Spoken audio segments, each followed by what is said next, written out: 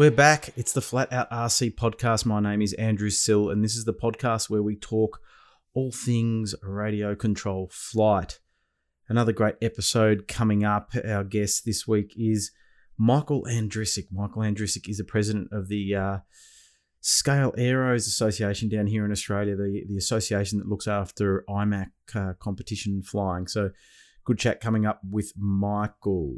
But before we get into that, let's take a look and see what's been happening in the hobby.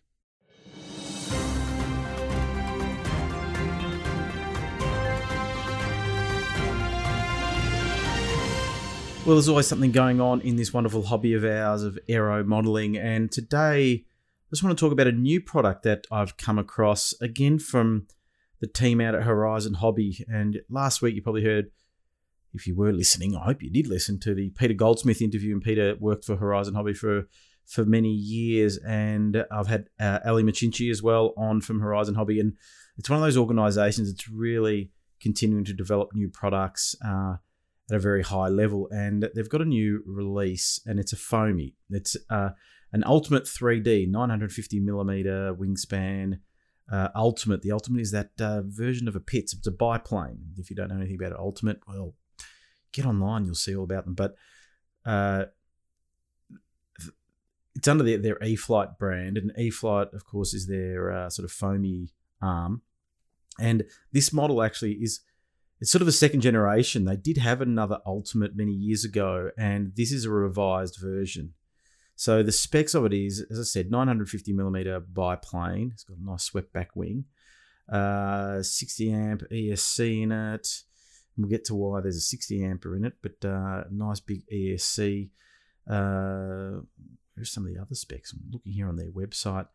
5 to 7 channels. You're probably going to need 7 channels, and I'll get to that as well. It's a lightweight kind of thing. It's an outdoor spec foamy.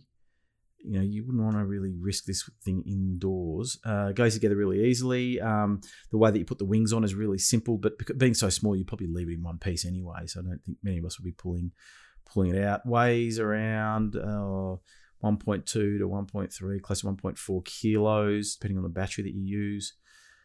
Steerable tail wheel, material composite reinforced hollow core EPO, as per other E-Flite models.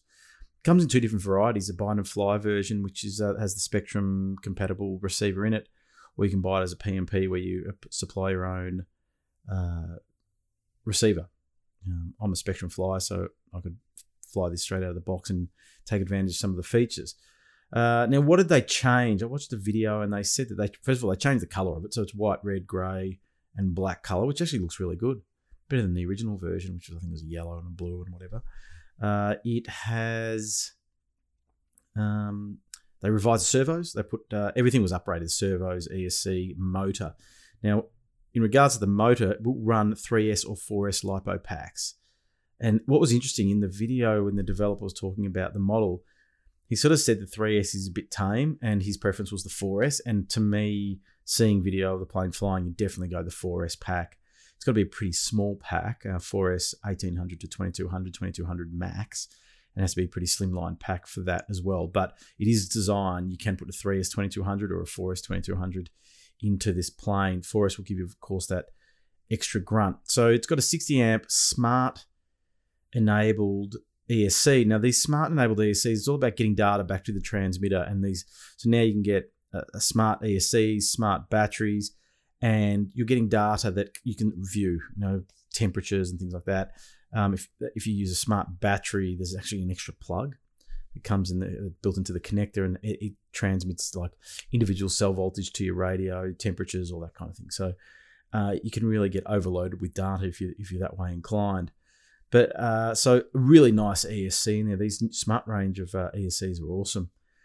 Now, you can, as I said, you can run on a 3 or 4S battery, but as I said, 4S is the same thing. The receiver that comes with it in the bind and fly is the AS3X version, so it's got the built-in gyro, and it's got the Safe Select. Now, AS3X, it's a gyro. Safe Select is limiting functions to, if you're a bit of a beginner, you want to tame things down. I've written about this in Flat Out RC Magazine. I've never been a big fan of the AS3X systems and the Safe Select. Every time I've reviewed them, I never use them. Well, I've used the gyros, but the gyros sometimes dumbs things down. I know that I could spend a bit more time trying to dial back the gyros. There's an app that I can do to program some of these receivers, but I just can't be bothered doing it. But I generally find that I don't need safe select because I always turn that off. And AS3X, it's good if it's windy, but there is a trade-off where it dulls down some of the control surfaces. And when you're flying an aerobatic plane, I don't really like that. But there are people that do enjoy it. And it definitely does. In my Viper jet that I've got, the foamy Viper jet that I've got, the E-flite Viper jet, the AS3X works really, really well. And it's really good in that sort of platform. But in aerobatic plane, I want precise control. So I don't really turn them on. Another great feature is that the throttle is reversible. You can reverse it through the ESC, and it's programmed to a switch on channel 7. It can't be changed, so you need to have a 7-channel transmitter to have that function. Basically, what it does is it reverses the thrust of the motor, so it pushes air the other way, which can be used on the ground for taxiing. You can go backwards if you land and you want to put some reverse thrust. You flick the switch, and it will give you a nice short landing, which I think that's a great feature for stall comps, I reckon, where you can reverse the engine. But you can do it in the air as well. And so if you're doing sort of a downline and diving down, you want to slow it down, you could put it into reverse. It's not going to allow you to hover upside down like a 4D aerobatic aircraft will, but it does allow you to reverse. And if you have a look at the Horizon Hobby YouTube channel, you'll see some video of people, the guy reversing it on the runway and taxiing sort of in reverse. So a bit of fun there. It sounds like a gimmick, but I reckon you could really play around with that, especially in the air, where you might want to slow things down. If you've been going fast or something like that, and you never know, it might open up the flight envelope. As far as how it flies, it's you can watch flying videos as much as you like, and they always these companies get great pilots to showcase them, so they always look good. It's not really until you get in your hands yourself whether you can determine whether it's great or not. But the video that I saw, from a power perspective, there's plenty of power on the 4S pack, that is. Plenty of power for all maneuvers in the 3D envelope. The guy was doing some blenders and knife edge passes, no problem. The roll rate is just crazy, off the charts with this plane. Plenty of aileron movement there. But of course, you can dial it back and fly it more sport-like. Now, who do I think this plane is for? Well, I think it's for one of those 3D guys that loves biplanes. I find that biplane is one of those things that you either love or you're sort of so-so about. I'm sort of in the middle of it all, I think. I think that I just don't like the setup of biplanes at the field. I never have enough time, but fortunately this is small enough and you can put it together, put it in the back of your car and go and fly it. And it's also whether you like the look of them in the air, and that's probably one of the biggest things for me is I'm just not the greatest fan of some of these aerobatic pipe planes in the air. I don't mind them, but that's just my personal opinion. You don't have to follow my footsteps. Whatever you do, don't follow my footsteps. But from all reports and what I've seen with the videos and everything of it flying, it looks like a really decent platform. Like it's very, very capable. It can do anything in the 3D repertoire. It is pretty small, 950 mils and wingspan, but of course it is a biplane. So it's probably not going to like the wind too much, but you have that AS3X receiver that can smooth things out. But all in all, it's an uprated version, and it seems like they've done some really worthy upgrades to it. So if you're looking for an aerobatic foamy, and you love biplanes, and you want some strong performance, you want that reverse thrust, which I think that's going to come into other things. That's awesome. It's hardwired into the ESC apparently. So as long as you've got a 7-channel receiver, you can set it up, which is apparently it's in the manual on how to do it, and you're off and running. So take a look at it. It will be available at modelflight.com.au. As I dropped my phone on the ground. Don't know whether you heard that, but anyway, Model Flight is a good place to go, and also other hobby stores will get it around your local hobby stores. If they can't get it, they're lying. They should be able to get it through the local distributor once stock arrives. So take a look from a price perspective. I don't know whether Model Flight, let me just jump into my computer here. We'll see what Model Flight might be selling it for, just an indicative price. But it's probably going to be over the $300 mark, I'd say. Let me just search here. We'll know how to search on the web, I hope.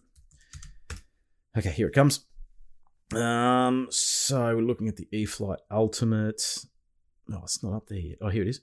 Oh, gee, it's pretty expensive, actually. It's currently showing us out of stock, so they're not in It's around the $600 mark, Australian, for one of the E-flite Ultimate 3D biplanes. If you want a discount, haggle with your local shop. They'll give you one, but good luck with that. But yeah, we're talking about $600 unit here. The exchange rate down here in Australia is not really playing ball with us, so things cost a fair bit more. Now, that price may vary. We don't know because the stock hasn't arrived yet. But anyway, it could well be worth the money. Quite a versatile platform. So take a look. The Ultimate E-flite Ultimate 3D biplane coming soon.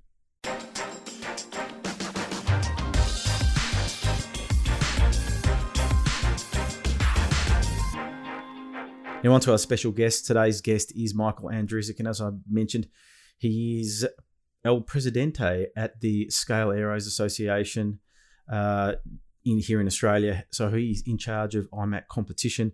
He's a great guy. He's been on the flying scene for a long time. We started at a young age and then a bit of a break and back into it, but he's full on into the IMAC competition, and he single-handedly did a great job at driving the resurgence in IMAC competition here in Victoria and Australia, the state of Victoria. And he's done a wonderful job. And we talk about that. We talk about what is IMAC. So if you're interested in getting into IMAC, don't know what it's all about, then keep on listening because Michael will explain it all. So over to my chat with Michael Andrusik. Well, it's my pleasure today to have Michael Andrusik all the way from Victoria, like me, on the line having a chat with me. Michael, thanks for joining me. No worries, Andrew. It's my pleasure. Thanks for having me on. Well, for those of you that don't know who Michael is currently involved in the IMAC Scale Aerobatics scene, and you happen to be the president of, what's the organisation's name, so I get it correct? It's the ASAA, the Australian Scale Aerobatics Association. So they're the body that's responsible for or one of the main body responsible for organising the IMAC events around Australia. That's correct. Now, so we are really going to have a big deep dive into IMAC competition. But before we do that, Michael, let's start by giving the audience a bit of an understanding about who you are, starting with how did you start in aeromodelling?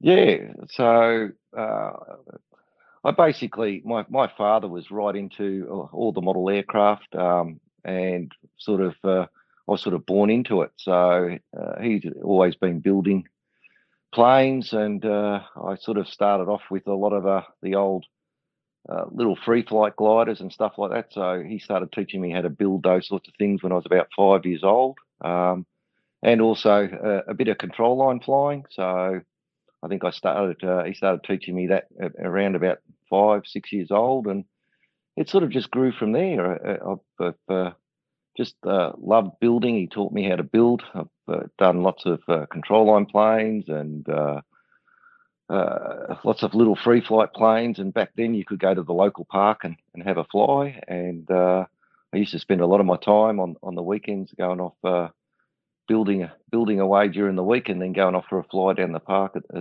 on the weekend.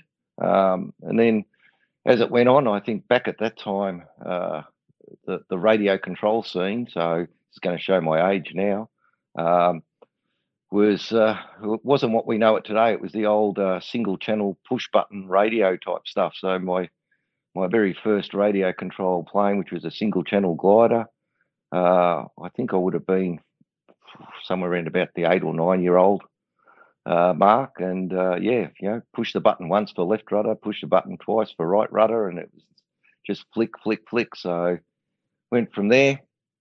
Then I remember getting when the proportional radios came out, getting a little 2-channel one, getting into a bit of glider flying there, and just started going along. Joined up with back at Doncaster Aeromodelers Club. I'm trying to think, that would have been around about 1975, somewhere around there, when it was first starting out.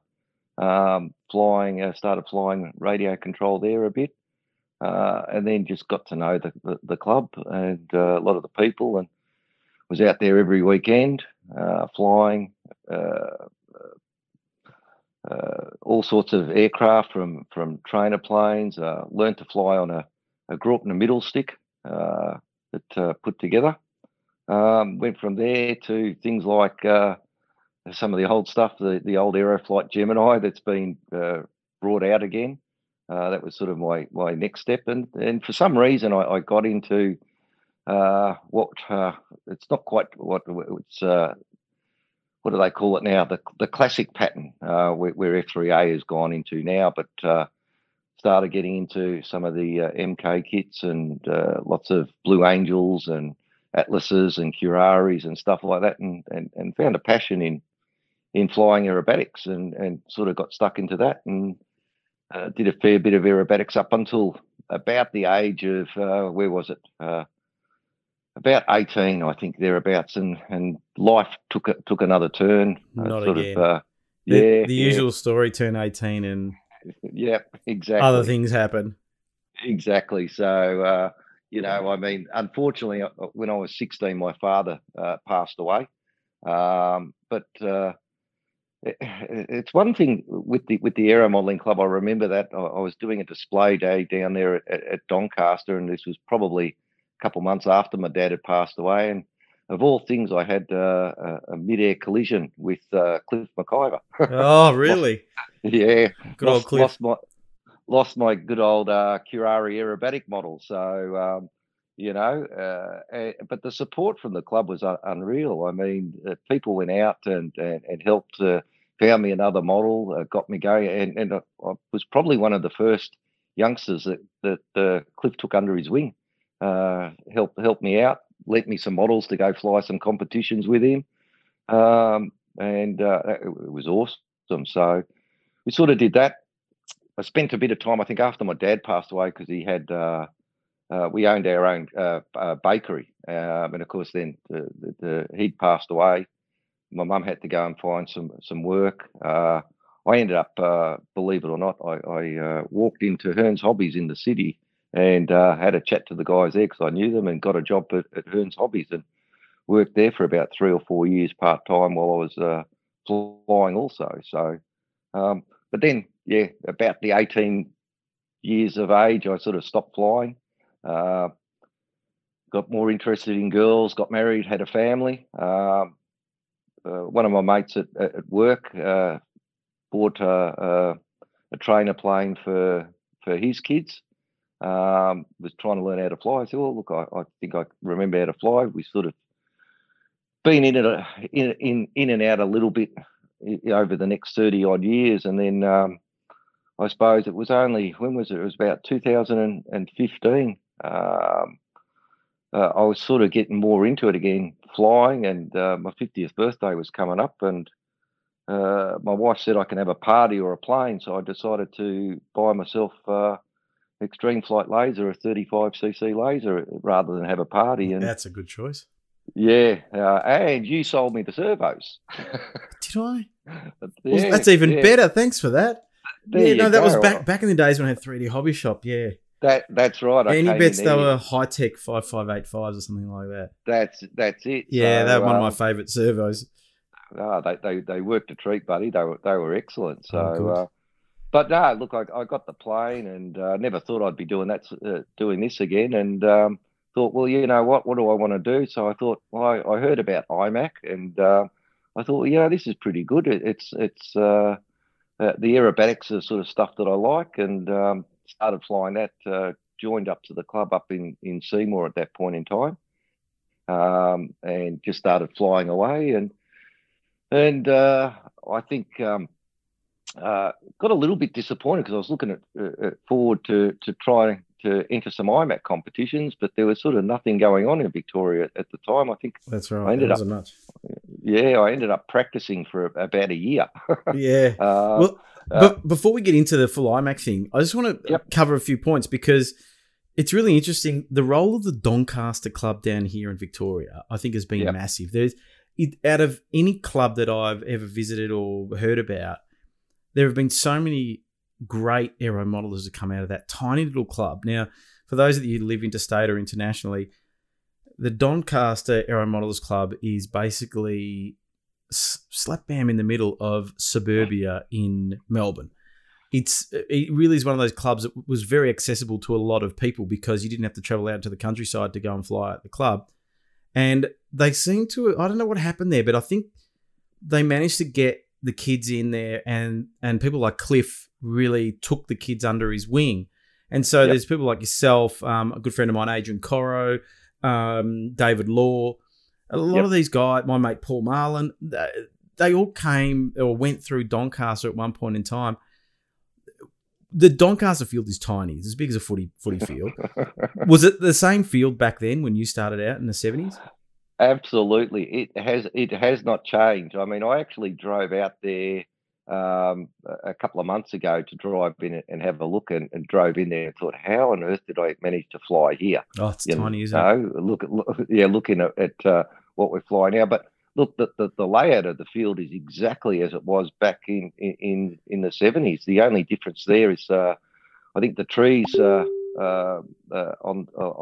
the flight line path there are probably a little bit bigger now. Yeah, a little bit taller, but it's exactly the same.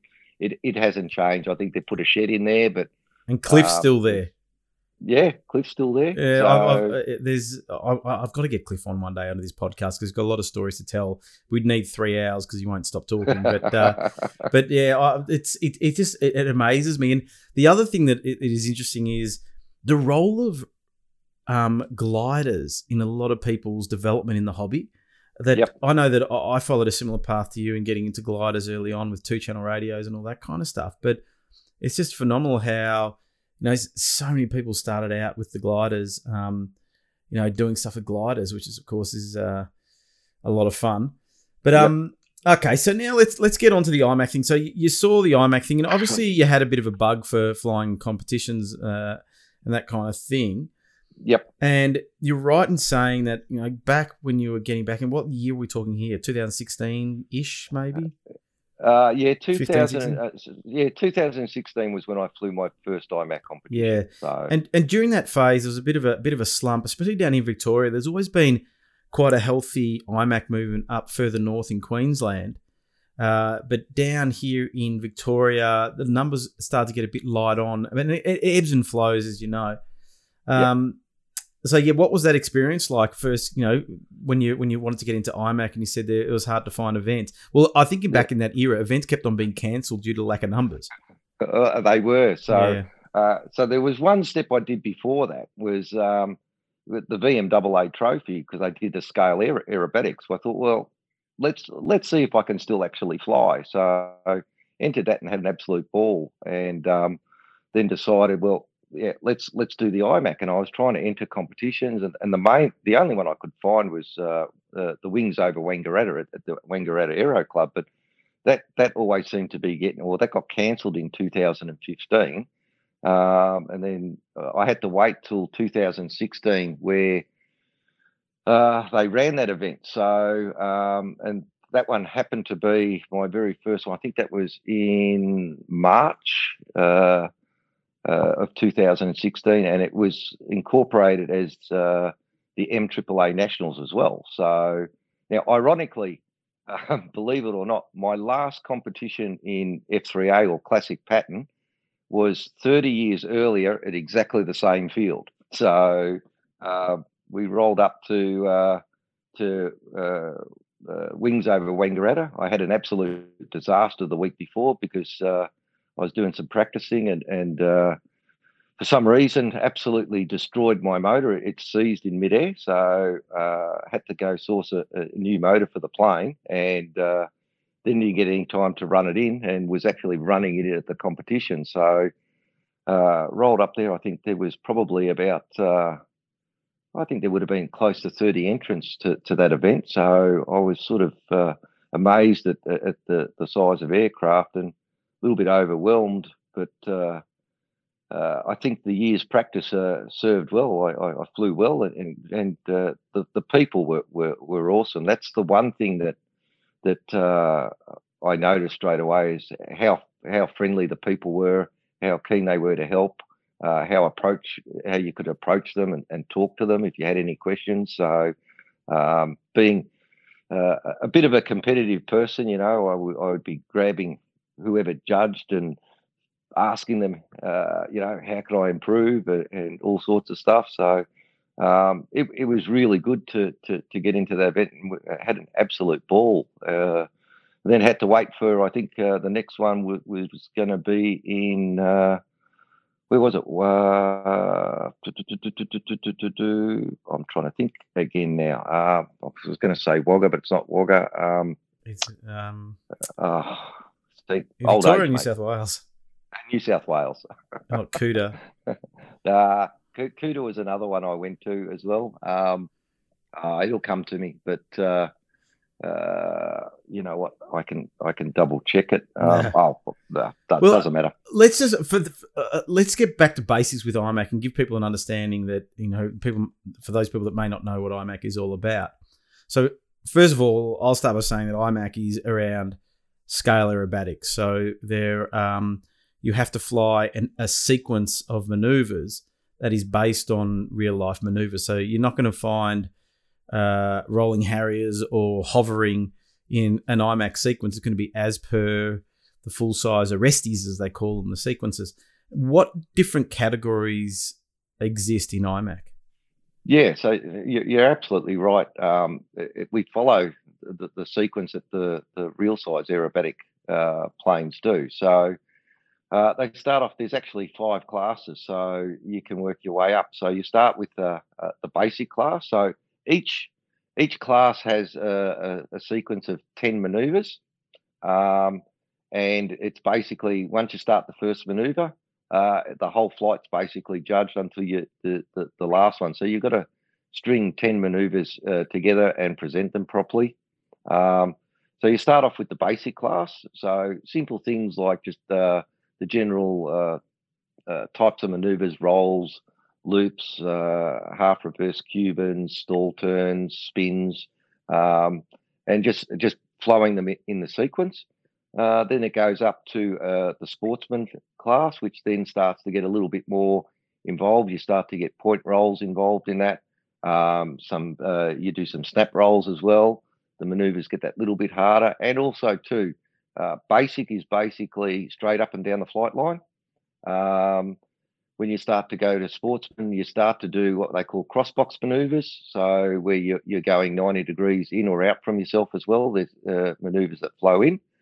Then you go into the intermediate level. So there you start again, a few more types of point rolls. You start doing, get introduced to 8-point roll segments. You get introduced there to negative snap rolls as well as positive snap rolls, and also rolling circles. Then you go into advanced. Again, you start to get a little bit more there. So you're going into full 8-point rolls and 4-point rolls. The snap rolls become a little bit more difficult. So rather than doing, one snap roll, you start to do, you've got half snap rolls, you've got 1.5 snap rolls, 3/4 snap rolls. So in both positive and negative and inverted spins. The rollers become a little bit more difficult as well, a lot more crossbox maneuvers.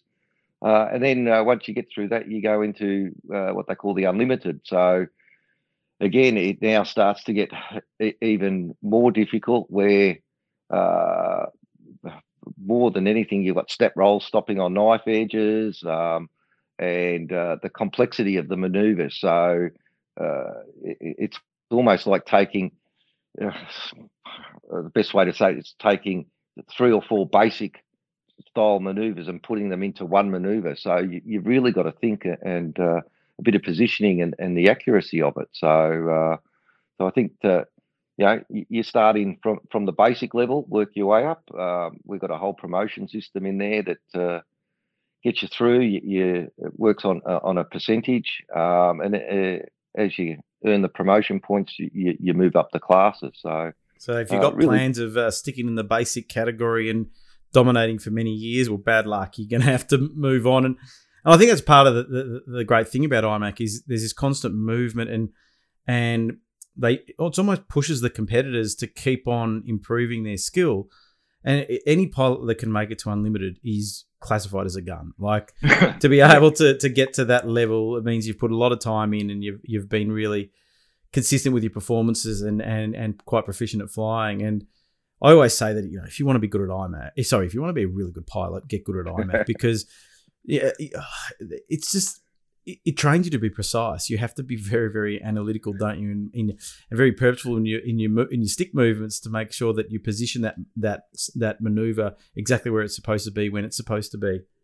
Yeah, absolutely. You're 100% right. I mean, I've got some friends that they come along and do the IMAC, not so much because they're competitive, but it makes their flying better. Like they like flying scale aircraft or other stuff, and they find that even just flying the basic or the sportsman pattern in IMAC, their actually flying abilities become so much better because you've got to put the aircraft where you want to put it. So I've got to say that flying, I'm flying better now than I've ever flown in my life.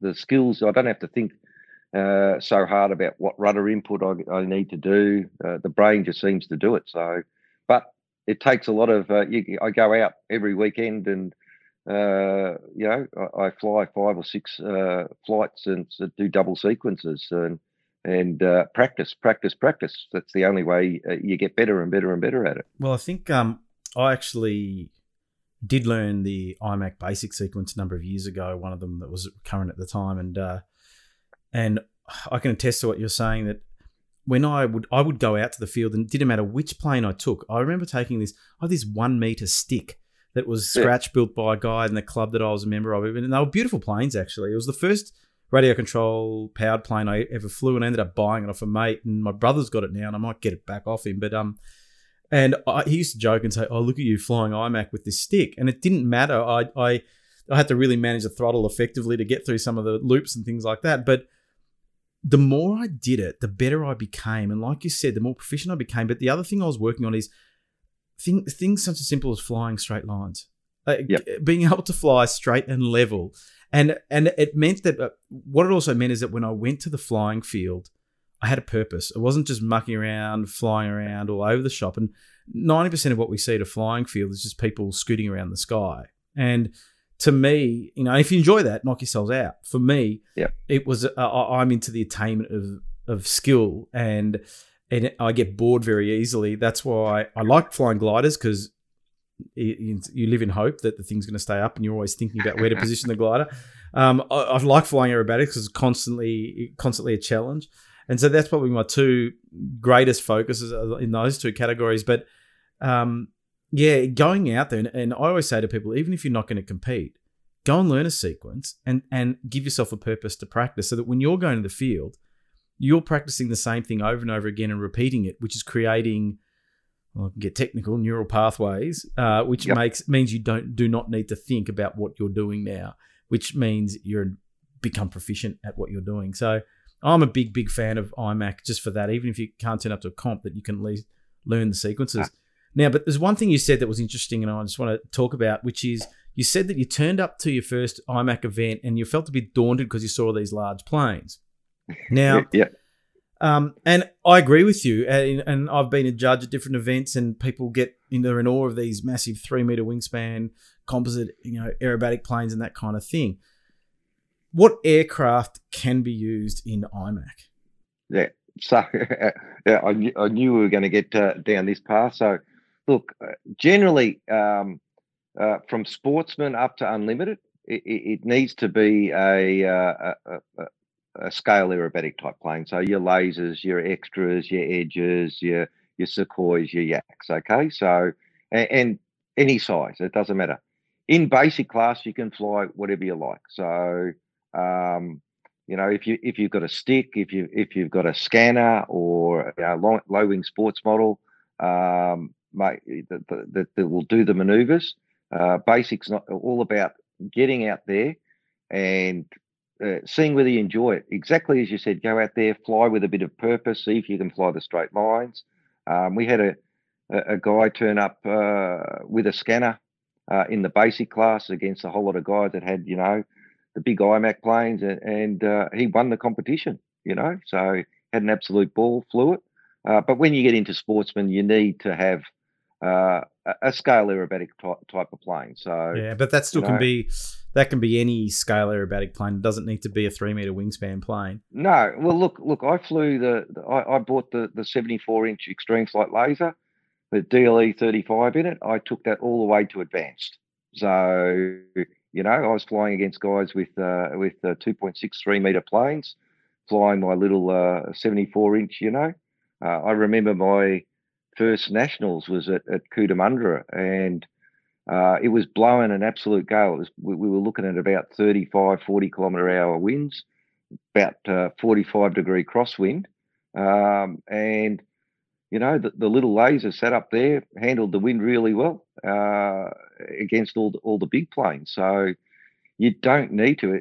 A lot of it's about how you set up the plane. I remember I convinced one of the unlimited pilots to have a fly of my laser. I just wanted to make sure, have I set this thing up right, and how we go. And he was a bit reluctant. Oh, a little plane, he convinced him to have a fly of it.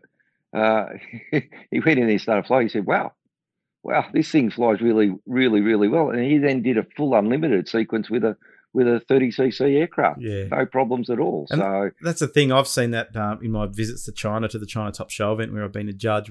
We've seen everything from a 60-inch size electric compete all the way up to the larger planes. But yep. You and I know that the reason why people end up buying bigger planes, but I'll let you explain to the audience why do IMAC pilots end up buying large planes? So, there's a bit of truth to the theory here. The bigger they are, the better they fly. So, they do. The bigger planes do fly a little nicer. They're a lot more smoother. They're probably in some aspects easier to set up. So, and that's the general reason why the guys go to the 3-meter planes, so that they do get that little bit of extra accuracy. But when you get to the top level and you're competing against the top class flyers in Australia or in the world, every little bit helps. So when you get to that level and you've got that ability, then you're probably going to need to get to a bigger size aircraft. But anywhere from basic, sportsman, intermediate, if you can set up a small aircraft, you can go out there and you can compete with the best and be competitive. So, but yeah, the guys buy the bigger aircraft because they are a little bit more stable, a little bit more easier to set up. So. Yeah, I think that's what it comes down to, is that Yeah. that stability in the air, especially if the wing gets up a little bit, they don't get knocked around, and the presence of those planes in the air and the way Yeah. they fly. And but it's interesting, talking to Jace Ducia when I met him in China, who's, of course, we all know Jace Ducia, the gun freestyle aerobatics pilot. He actually said to me that he spends most of his time flying small planes because his theory is they're harder to fly, as precise as, say, a bigger, 100cc size plane or something like that. And so he says, Yep. when I fly the little planes, I'm really training myself. And when I get to the bigger planes, it's even easier. And then he can fly low and all that kind of stuff. So he said actually most of his flying is done on little electrics and things like that. So the biggest message, I think, for anybody out there that's getting into IMAC competition, you don't need to go out there and go and spend thousands and thousands of dollars on a massive, composite plane. Or even just a big extreme flight or pilot RC or something like that, balsa plane. But you can start at that small level, especially in basic, and that is my recommendation. Take whatever you've got out there, start learning the basic sequence. Now, to get these sequences, where can we get them? Because they change. Is it every 2 years or every year that they change the sequence? Well, that's the other thing, is that the sequence changes every year. So every year we get a new sequence to fly. So you're not flying the same thing, which is, again, helps your skill level. So where you get those from, so there is, they're controlled through, and I can't remember the website, but it's the IMAC US website. Yeah. I think it's imacmini.org or something like that. Something like that. Yeah. Now, but on the ASAA website, which is www.scaleaeros.com.au, we generally upload the sequences there. But also, too, probably the easier one for most people to get to is we've got the IMAC Australia Facebook page. So I think we're looking, I can't remember now, but we're looking at something like 1,500 members in that Facebook page. But we upload all the current sequences in the Facebook page as well. So, and if anyone can't find it, they can send me a message and I'll send it to them straight away. So, yeah. So there's IMAC is flown all around Australia, isn't it? yes, it is. Yeah. So there's little chapters everywhere running IMAC competition, and so how many events in a normal year, not in the world's worst year of 2020, where everything is turning to you know what? How many events normally would be in a typical season? So in a typical season around Australia, we're probably looking at somewhere between 20-25 events around Australia. So in Victoria, I try to organise. The last couple of years, we've had about 5 or 6 in Victoria. We then associate. There's probably about another 5 or 6 that are done in New South Wales. Queensland would be about the same, probably somewhere up to the 8 in Queensland, and then over in WA and South Australia, between them, there's probably another 5, 6, 7 events as well. So, and then of course we then try to organise the national event as well, where everyone gets together in one particular state and do our ASAA national. So. So yeah, so on a normal year, you're probably looking at around about at least 20 events around Australia. Well, it's good to see it now. It's kicking along really well, and I just want to talk about that because you mentioned earlier that Victoria was a bit quiet, but you put your hand up and took over the reins in the Victorian sort of side of the IMAC competition, and that sort of led you now into being El Presidente of the association, in charge of the whole shebang. And I don't know why you did that, but obviously you're glutton for punishment, but well done to you. Now, let me just say, I didn't put my hand up, okay? So I was persuaded. That's right. Well, often it's like it's the person who has their hand the highest, and so everybody drops to the floor, starts digging a hole not to have the role. But I think that you're the perfect person for it. And we had a brief chat about this prior to getting on air, but IMAC was struggling to get competitors in Victoria. What did you do to build it up again? Because it's been highly successful now, and the movement in Victoria has really moved ahead in leaps and bounds. What did you do to make that happen? So I suppose, well, let's have a think. I'm not 100% sure what I did. I got an idea. So I think in my second IMAC event, I was asked by the president at the time whether I'd be the Victorian state rep. They needed someone down in Victoria. We only had like 2 or 3 pilots, I think, here. And you know what, I thought, well, yeah, look, I'll give it a go. So my main motivation was probably a little bit selfish, to be honest. I thought I've got to get this sorted out because I don't want to go travelling into New South Wales to go fly all my IMAC events. So I thought sort of 1 or 2 of the guys said, well, long time ago they used to do what they call come and try days. So I thought, well, let's give that a go. How do I organise that? So first up, I had a chat with the Northern Flying Group there, the state field, and just said, look, would we be able to use the field for a day? This is the idea. I want to try and organise a come and try day where we get people that might be interested out to have a look, and they were all for that. So I suppose the next part of that was, how do I get the word out there? So, and this is where the VMAA were really good. So I had a bit of a chat with them. I know Joe Finocchiaro went out and I did a couple of flyers. He emailed them out to all the VMAA members.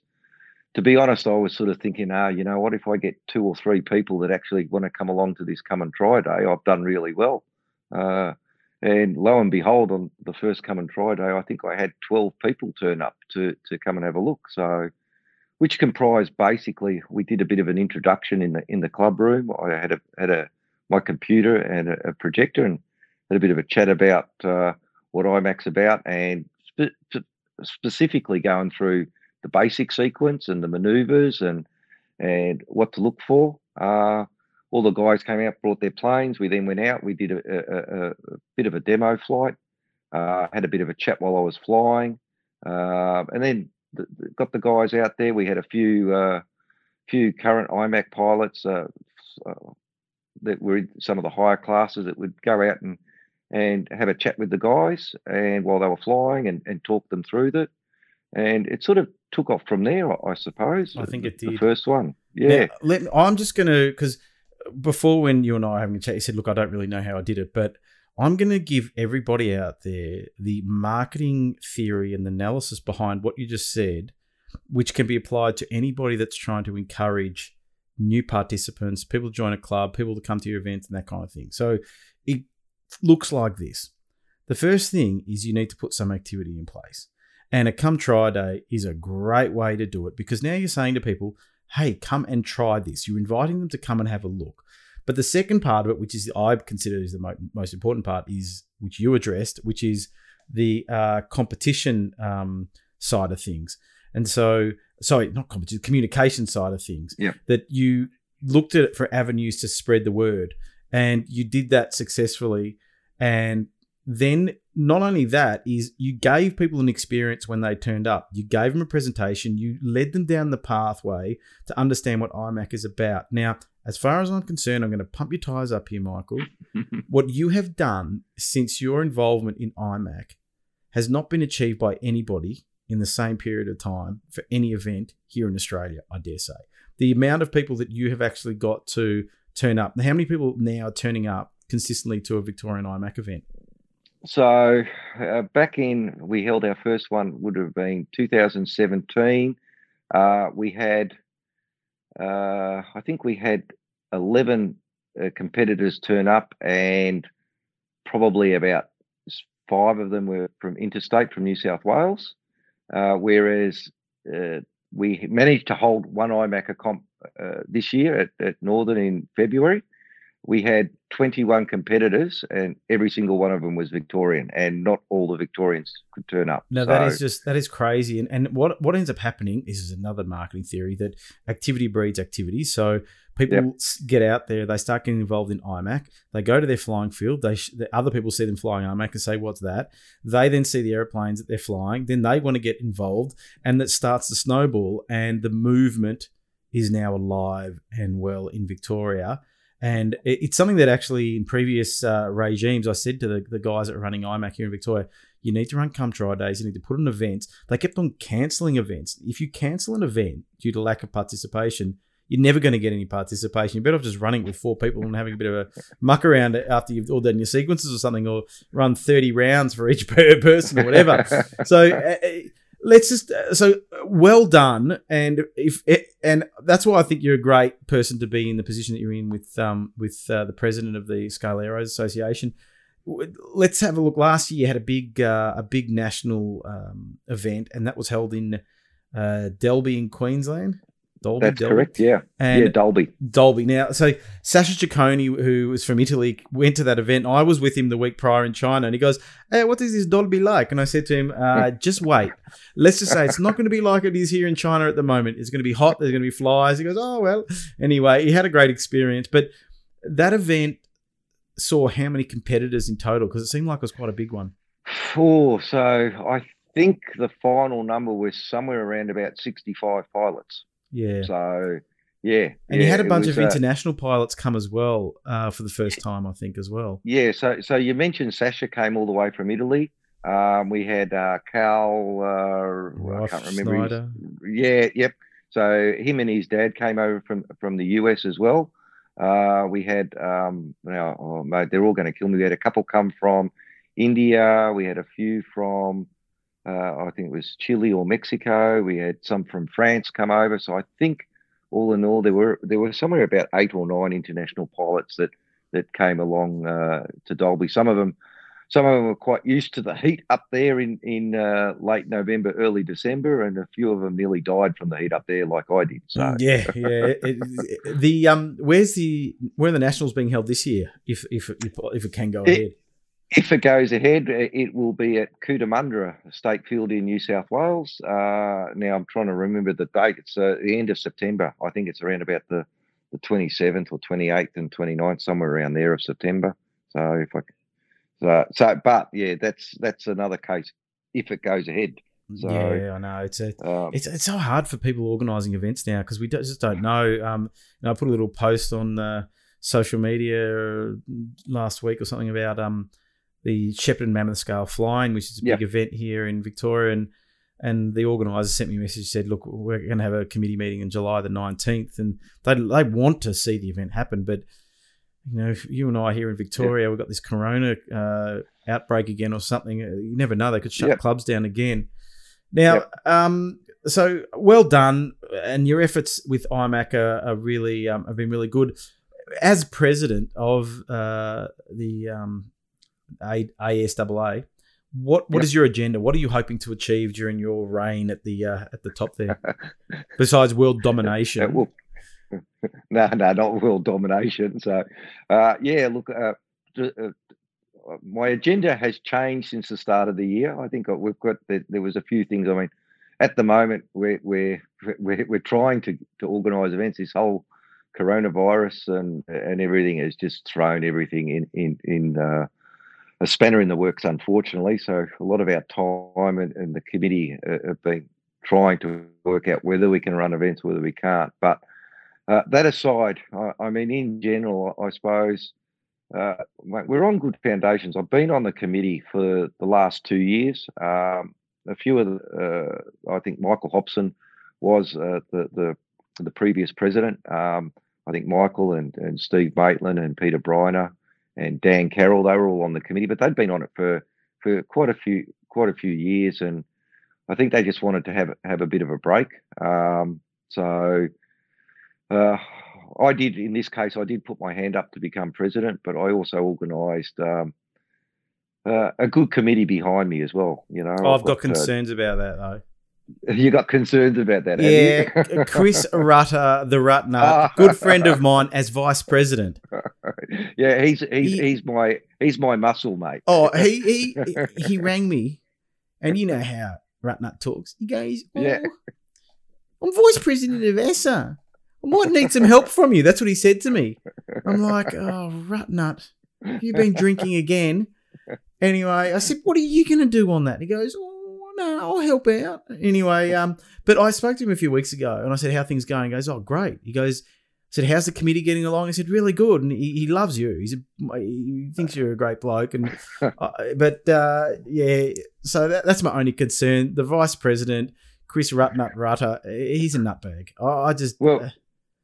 We were going to put him in as president, but we thought we better put him down as vice president to start with. He was president of his local radio-controlled car club. And I said to him again, what are you going to do as president? You can't even spell the word president, let alone be the president. Anyway, he's a good mate of mine. I love him a lot, and we talk often, and he loves his iMac as well. So he'll help you out. If you just tell him what you want done, and he'll go and do it. He's a good worker. I gotta say, you'd think that maybe he wouldn't be doing much, but I tell you what, Chris has come up with some really good ideas. So we're on the phone every second week, and we have a bit of a chat. But he comes up with some really good ideas. No, they're all my ideas. He's ringing me up. I'm telling him he's passing on. I'm practically on the committee.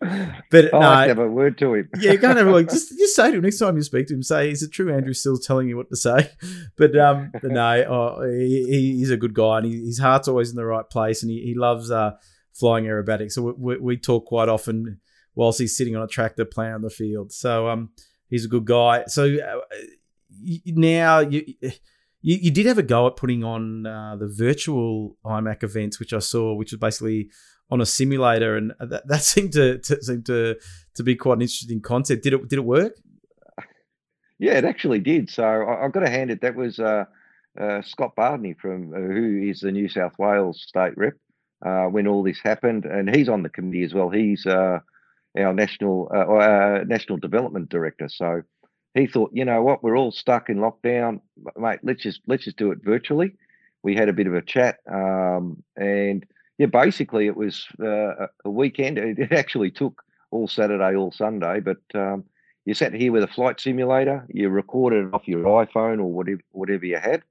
We set up a Facebook events page for the people on it, and you could do it as many times as you like, but you recorded one flight, one sequence, and uploaded it, and we organised judges to judge it. They wrote the scores down, sent them off to whoever the CD was. I did one, Scotty did the other, entered them in there. So we did a flight Saturday morning, a flight Saturday afternoon, and another flight Sunday morning, and we even chucked in some freestyle on the Saturday night as well. People would record their flights and upload it, and you know what? Considering that we couldn't get out of the house, we had an absolute ball. It went a lot better than we expected. So I was surprised a few more didn't try to do it. So it wasn't too hard to organise, wasn't too hard to actually run. Yeah, and as long as you've got a reasonable internet connection, upload your flights and off you go. It worked really, really well. Yeah, no, well done for putting that on. But I've got a bone to pick with you, Michael. Oh, yeah, what have I done now? Well, it's not you. It's just the whole IMAC movement in Australia. You mentioned the word, we even put on a freestyle event. Michael, I'm a big fan of freestyle aerobatics. Flying to music. It's a concert. It's a performance. It's dancing in the air. Absolutely. In Australia here, we just do not have a movement that embraces freestyle aerobatics, which is, again, another aspect of flying aerobatics and a bit of 3D and all that kind of stuff. What are you going to do about trying to get more competitors into having a crack at a freestyle routine? Believe me, I mean, the whole 4-minute freestyle to music is part of IMAC as well. So when we fly, especially the nationals and stuff like that, we do the freestyle also. So I suppose the big problem is we don't have a number of the pilots, but we've been moving a bit more towards that. We've been lucky enough. We've had Stephen Gregg down here from New Zealand, but has been living in Victoria. He's been flying at our local club, and he's a gun IMAC freestyle pilot. He's been out there at our club showing some freestyle. Got a few younger guys I know at our club. We've got Marius up in the ACT who's been flying really, really well in freestyle. In Victoria, we've got Owen Mitchell up at Wangaratta now. We've got young Brad Worm up from Echuca that are flying IMAC. Brad Worm, right. Well, Brad and I, we regularly get on the sim together. And I call him the Wormster. He's a legend of a young kid. Loves his flying. I went for a fly with him a few weeks ago up at Echuca, and the kid has really moved ahead in leaps and bounds. And he actually asked me about freestyle music and said, "Can you help me select some music?" Yep. And because one of the theories that I was taught by a friend of mine was that select music that's going to appeal to the crowd. So being older than him, he said, "What music should I use to that old people like?" And I ended up actually putting together a 4-minute music backing for him because I'd never done it before, and I know how to do it. I've got all the technology to be able to do it, and I did it. And I said, "Hey, try this one." And being the young kid he turns around and says to me, "Don't like a lot of those songs." I said, "Remember, it's not about what you like; it's about what the judges are going to like. So you will like Guns N' Roses or whatever it was, That's it." Absolutely. And so, anyway, he said, "Okay, I'm going to try my own one." But he definitely has shown an interest into moving into the freestyle thing as well. But he's really enjoying the IMAC, and the IMAC's making him a better pilot. So the thing with freestyle is, okay, in IMAC you're getting judged on your precision and your ability to perform that sequence as prescribed. When you fly freestyle, the thing that makes the difference between a good freestyle pilot and a bad freestyle pilot is the precision as well. So that's why you see a lot of, IMAC and freestyle going hand in hand. A lot of the good freestyle pilots did a stint in IMAC to, brush up their skills and their precision. So this is my request for you, is to try to encourage more people to have a crack at the freestyle component of IMAC by putting it on and saying, okay, we are going to run a freestyle, and even if there's one of you, we're going to run it because other people might see it and then want to give it a go, because I just think we're missing out. I totally agree with you. I mean, I think in the majority of the comps that I've flown in, there hasn't been a lot of freestyle, and that's probably down because the people. We haven't had competitors, so but every Victorian comp we tried to do, like we had it all planned. We were actually going to run an IMAC comp this coming weekend up at Echuca. Unfortunately, with the outbreak of COVID at the moment, we've had to cancel it. But we had about four or five pilots that were willing to fly freestyle, and we're trying to encourage it. So. And the thing is that they might not be great to start off with, but it's a starting point. And it's interesting when I go to China, they're not really into IMAC. They're more into freestyle. They want to be freestyle aerobatic pilots. But what they're getting them to do in the China Top Show event is they're creating a sequence which is 80% IMAC maneuvers, and then 20% some 3D, like, a hover with a torque roll and exit into a inverted Harrier, into a rolling Harrier or something like that at the end of the sequence. But the majority of the sequence I'd consider it to be almost like basic maneuvers that we'd see in IMAC basic, but they have to be performed really, really well. But yeah, in Australia we've got a good pattern scene, especially in Victoria, the F3A, and then with the IMAC scene, the work that you've done, especially down here in Victoria, is really bolstered the numbers. So it's going ahead in leaps and bounds, and I really mean it when I say to you that you've done an excellent job, because to get 21 people to turn up to an IMAC event from having 2 people in the state is massive. And I think the timing is right for it as well, that there's a younger crop coming through, and such as the Riley Sills and the Brad Worms, the Marises of the world that are coming through, and they're banding together in a kind of way, and got that younger movement happening as well, which has bolstered the numbers, and then all the other people have just been influenced by their flying buddy who got into it, and of course it's generally these IMAC events are a 2-day event, aren't they?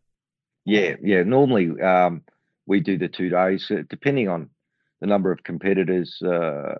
It's just better, because the other thing we haven't spoken about too is, yes, we've got a sequence that we fly, but we've also got an unknown sequence that we fly in the competition as well. So, which brings, we've got a couple of some of the top F3A pilots. We've got Glenn Orchard, and Russell Edwards, mate. They're coming along flying IMAC, and even up in Queensland we had Peter Panizzi up there. I think that's how you say his name. These guys are loving the unknowns. You're handed a sequence in the morning, and at lunchtime you've got to fly it. So, and you've never seen it before. So, always makes for interesting entertainment when you're listening, watching the pilot and the caller. Yeah. The caller yelling out which way to go, and the pilot doing the wrong thing. No, the other left. The other left. Yeah, that's what I'd be terrible at that, because I have enough trouble remembering my name, let alone what the maneuvers are called. So I definitely have a caller like drawing pictures in front of me. It's a loop with a half a roll at the end of it kind of thing. So that it is. It's seeing like the likes of Glenn Orchard coming back, and I want to get Glenn on the podcast. I've been trying to tee up a time with him, but Glenn used to, he's a gun pattern pilot, represented Australia at multiple world champs, and he's dabbling in IMAC just for the fun of it. And I know that his good mate, my good mate Paul Marlin, is thinking about making a return to and stand back, because the guy can fly like nothing on earth. So I know that he's got a plane in the works and thinking about maybe joining Glenn at some of the events. The other thing with IMAC I find is it's a social event as well, that you're catching up with mates, and I always say with IMAC at an IMAC competition, it's not as if you're doing a flight every hour. You have your turn, and then you might be judging, and then you're sitting around, and so you got that social aspect, and of course the Saturday night shenanigans that IMAC competitors are known for, generally led by Rutnut or Rough Nut, whatever you want to call him. So I think that is another big draw card. Those 2-day events, you make a weekend of it. So look, fingers crossed that this whole COVID thing, we can get on top of it and start running some events. I was saying to my wife just before that, my gut feel is it's going to be another 12 months. I think that not until we've got a vaccine in place, we're really going to be back to normal. And even if we get on top of the numbers, I suppose if you can get up to 30 people at a flying field at once, you could run an event. But some of the big events where, the fun fly events, they're not going to happen, I don't think, anytime soon, which is a big pity. All I can say is hurry up 2020 and be done with. Oh, mate, I just wish it. Look, in one aspect, I want to reboot it, but in another aspect, I became a grandfather in Well, January in 2020. congratulations. So, That's a I good don't want thing. to. I don't want to reboot that, but the rest of it's No, the been, rest of it can go. yeah, Yeah, we'll exactly, take the good exactly. bits and forget about the bad bits. I think that come New Year's Eve, there's going to be a lot of drunk people. Alcohol sales are going to go through the roof. We're going to be celebrating that the year's over, and thank God for that. Yeah. But now I want to talk a bit about the planes that you're flying. So a bit back to you. What currently are you flying? So currently, I've got an Extreme Flight laser, a 104 inch, so a 2.6 meter Oh, model. what a plane! No, So that is. Tell me about that plane. How does it fly? it is, mate. It's one of the best flying planes I've ever flown. I love it. I mean, I'm a bit, as you can tell by the introduction, I've been into planes for a long time, but I love the laser. It was one of my all time favourite planes, and when Extreme Flight brought it out in the 104, I just had to grab one. So the actual composition of it is unbelievable. I mean, it's a wood carbon fibre frame, but it is so strong. And then mate, I put this thing together. It's running a DA 120 in it. Futaba. I've got a 16SZ that I run in it, and came in at about 11.75 kilos dry. So a bit over 12 kilos with a full tank of fuel in it. But out of the box, I haven't had to the engineering that goes in and the development that goes into this. The incidents are right, the thrust angles are right. It just flies dead straight. Absolutely dead straight. So They're an amazing plane. That laser. People say to me, "Well, what plane should I get?" They're talking about 100cc, and I go 104 laser without question. Just go and buy that plane. And why do I say that? Well, I've got a number of friends that gun pilots like Sasha Ciccone, and Martin Brandmuller and my friend Ido Segev. They've all flown the laser, and they all raved about it. Like literally. Ido back in 2018, 17, 18, he flew one and we were in China and he said, when I go back to Australia, I'm going to buy one. I said, no, you're not. You don't go flying.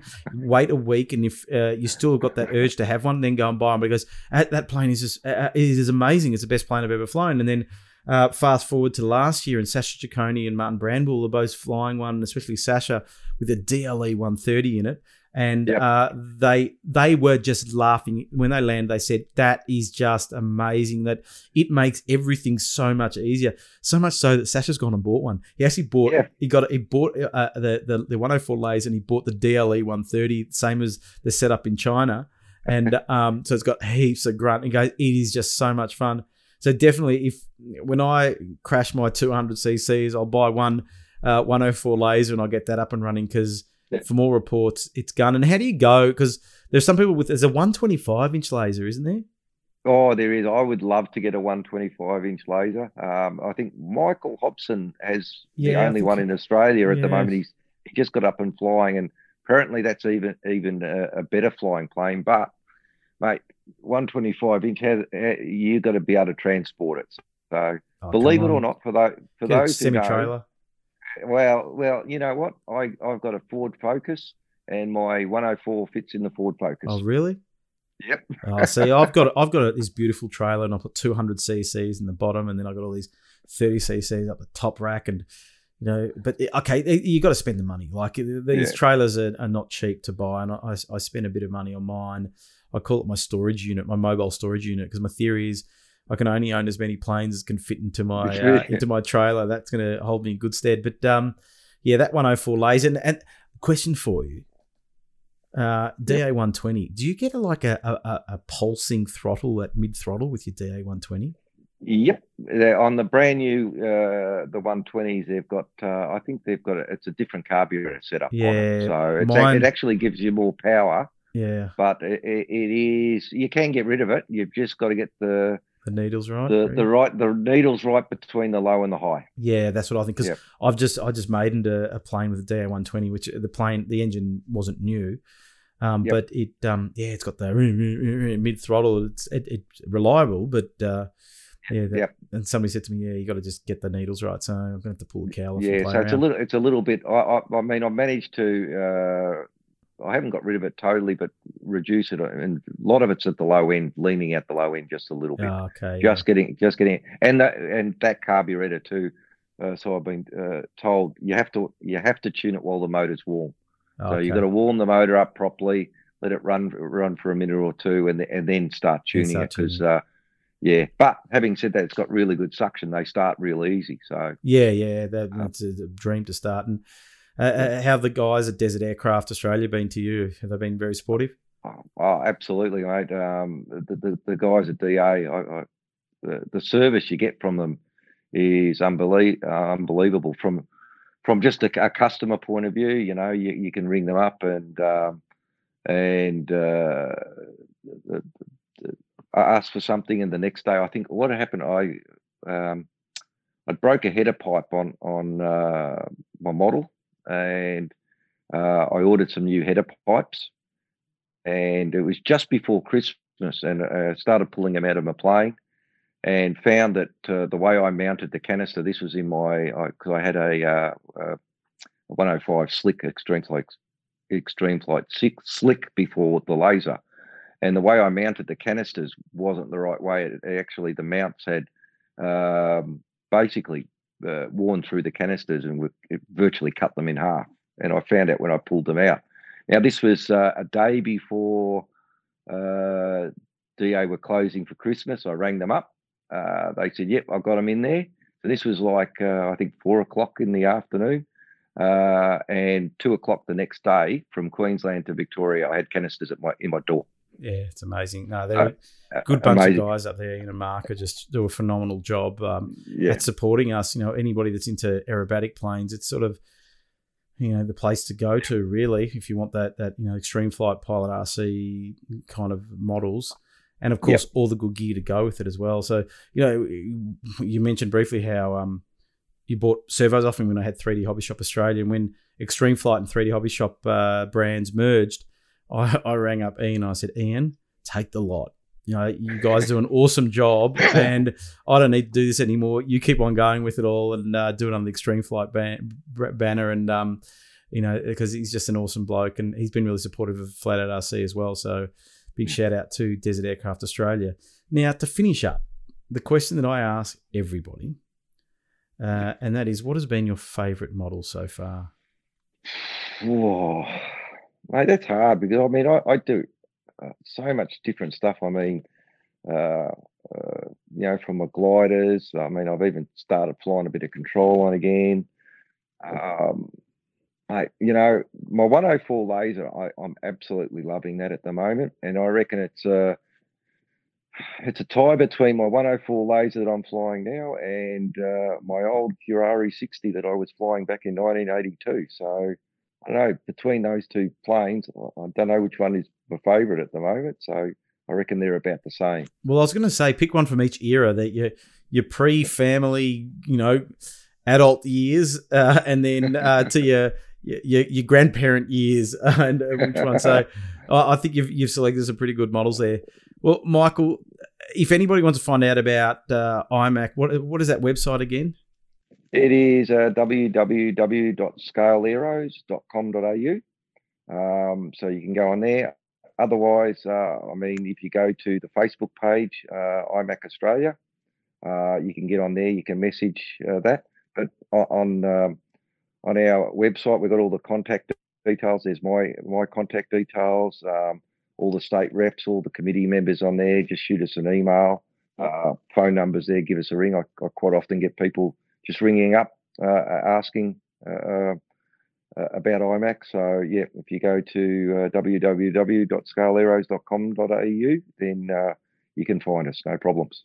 Excellent. Well, thanks, Michael, and all the best as you take the reins of IMAC in Australia. I hope everything goes well, and I've got fingers crossed that you can get back to some competition shortly.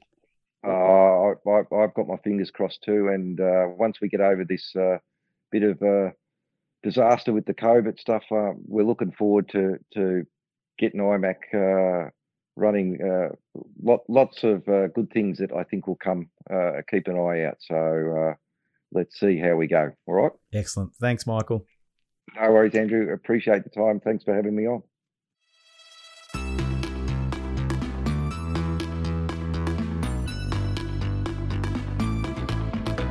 A big thank you to Michael for joining me there for the chat. I really love the interviews. Got a lot more lined up in the coming weeks. So stay tuned. Don't forget to tell your friends about the podcast so we can keep on spreading the word and build it up. But thanks again to Michael. Now, staying to this episode's already been a bit of an aerobatic focus kind of thing. You know what's interesting though? The aerobatic community are really passionate. They're not that big, but they're really passionate, and they are supporting things like podcasts and social media and Instagram and all that kind of stuff really well, because they're just mad keen flyers. So shout out to all the aerobatic guys out there. So we talked about the ultimate. What I want to talk about now is generally aerobatic related, and that is indoor flying. Just want to have a bit of a chat about it. What is it, and what do you need to get into it? Now, indoor flying down here in Australia isn't overly popular. It's because generally our weather allows us to get out flying all year round. But if you're in countries like Sweden or even parts of America, a lot of European countries, Austria and so on, during the winter, it's just there's snow on the ground and it's very hard for them to get out flying. So there is a relatively big compared to Australia movement with indoor flying.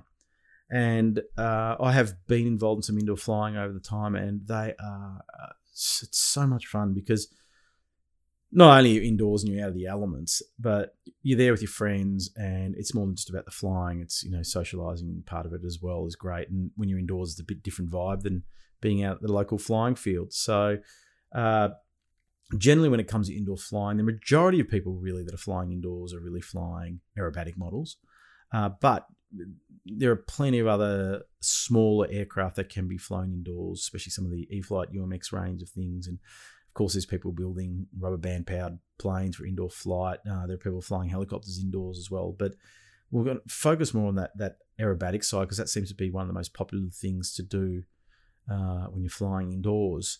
And it's actually not that difficult to get involved. That from my experience, what you want is definitely a foam plane. You don't want to really fly a balsa plane because you will be hitting the deck when you're flying in a confined space or running into other people, which is very popular. So I mentioned the UMX range of products from E-flite, and though they can fly okay, they're not very robust. So if you have a mid-air, they will fall apart pretty quickly. So you want something with a bit more substance to fly around indoors than the UMX stuff, unless you're flying by yourself and you're a pretty competent pilot, because they just don't bounce that well, a lot of them. So my recommendation is you've got to look for a profile foamy plane. And there's a few different companies out there that make them. And I'll give you some of the main ones that I look at. So the first one being RC Factory. RC Factory is really renowned as being one of the top aerobatic profile foamy kind of manufacturers. It's their thing, really, building these profile foamies.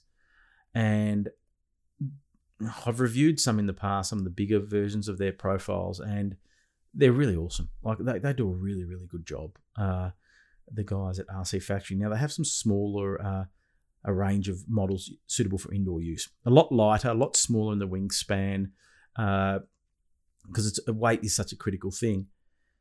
They generally run on a 3S to a 2S pack, depending on the size of the plane. They're made out of EPP foam, which is nice and robust compared to, say, Depron. Depron does fly very well, Depron foam, but it doesn't last in crashes. So going more for this RC Factory EPP foam makes a lot more sense. Now, generally, they're 4-channel control, of course. They generally have really large control surfaces. Because when you fly these planes, they actually fly quite slowly. You can really slow them down because they are very lightweight. You could fly them outdoors if there was no wind, but really for some of the smaller ones, you really just stick to indoors with them, like the light series that they had. I had a laser light, and that was just awesome, to fly indoors. So RC Factory is a good one to look at. And of course, they've got the usual models, the edges and the extras and the lasers and all those kind of things and everything in between. And they're constantly bringing out new models. So I'm just looking now, they've got a GB, which is hilarious. So there's another alternative for you to consider. But things like the Crack-Yaks, they've got like Pitts, biplane, they've got a little Fokker they call it. You know, they've got one of those in profile, Edges, MXS, those kind of things. Now, if you want to purchase an RC factory model, they are readily available down here in Australia at Aussie Aero Works. Go and have a chat with John Jantz at Aussie Aero Works. Website is Aussie, AUSSIE, Aeroworks, WORKS.com.au, AussieAeroworks.com.au. Google it if you didn't get that down. And he's got a lot of stuff, indoor planes and all that to take a look at. There's this new Click 21 indoor performance plane. It looks awesome. Oh, I'd like one of those.